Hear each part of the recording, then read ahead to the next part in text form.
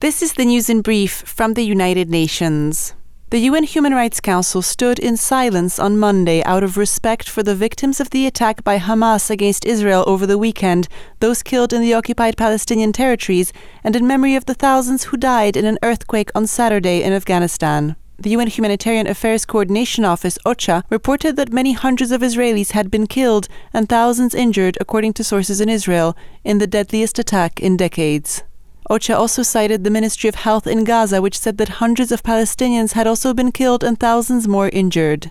Meanwhile, the UN Agency for Palestinian Refugees, UNRWA, is sheltering over 73,000 internally displaced people in 64 of its schools in all areas of the Gaza Strip. Over 123,000 Palestinians have been displaced in Gaza.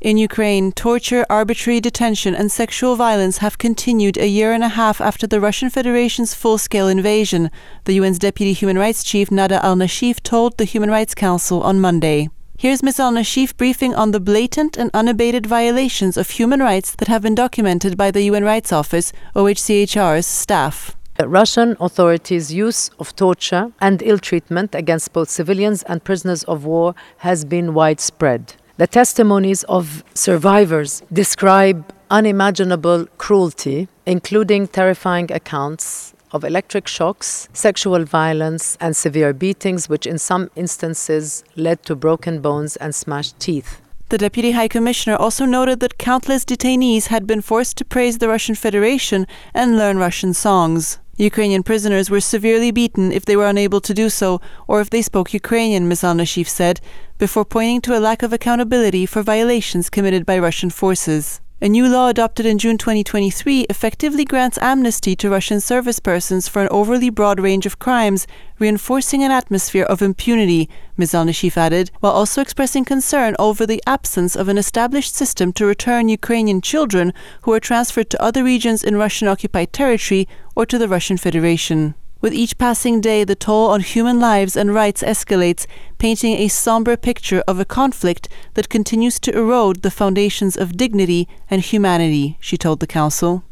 UN Refugee Chief Filippo Grandi sounded the alarm on Monday on the underfunding of his agency, UNHCR, and of humanitarian operations more broadly.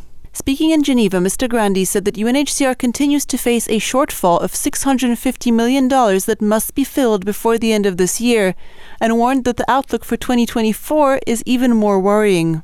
We have already seen worrying cuts to food assistance in Bangladesh and Jordan and several African countries, resulting in increased onward movement for some and negative coping mechanisms for others, he said. The High Commissioner for Refugees also pointed out that funding shortfalls can lead to reduced protection for vulnerable people, such as in the Eastern Democratic Republic of the Congo.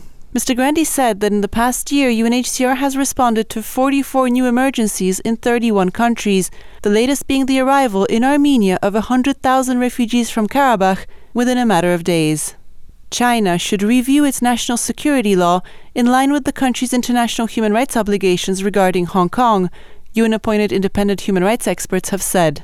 The repeal comes as the first mass trial continues of 47 defendants under the new legislation and amid a series of arrest warrants issued against Hong Kong human rights defenders living abroad. The independent experts, who include Margaret Satterthwaite, Special Rapporteur on the Independence of Judges and Lawyers, said that mass trials may negatively affect due process and the right to a fair trial for the defendants, who include former elected legislators, activists, social workers, academics, trade unionists, and journalists who organized and stood for election in unofficial primaries in 2020.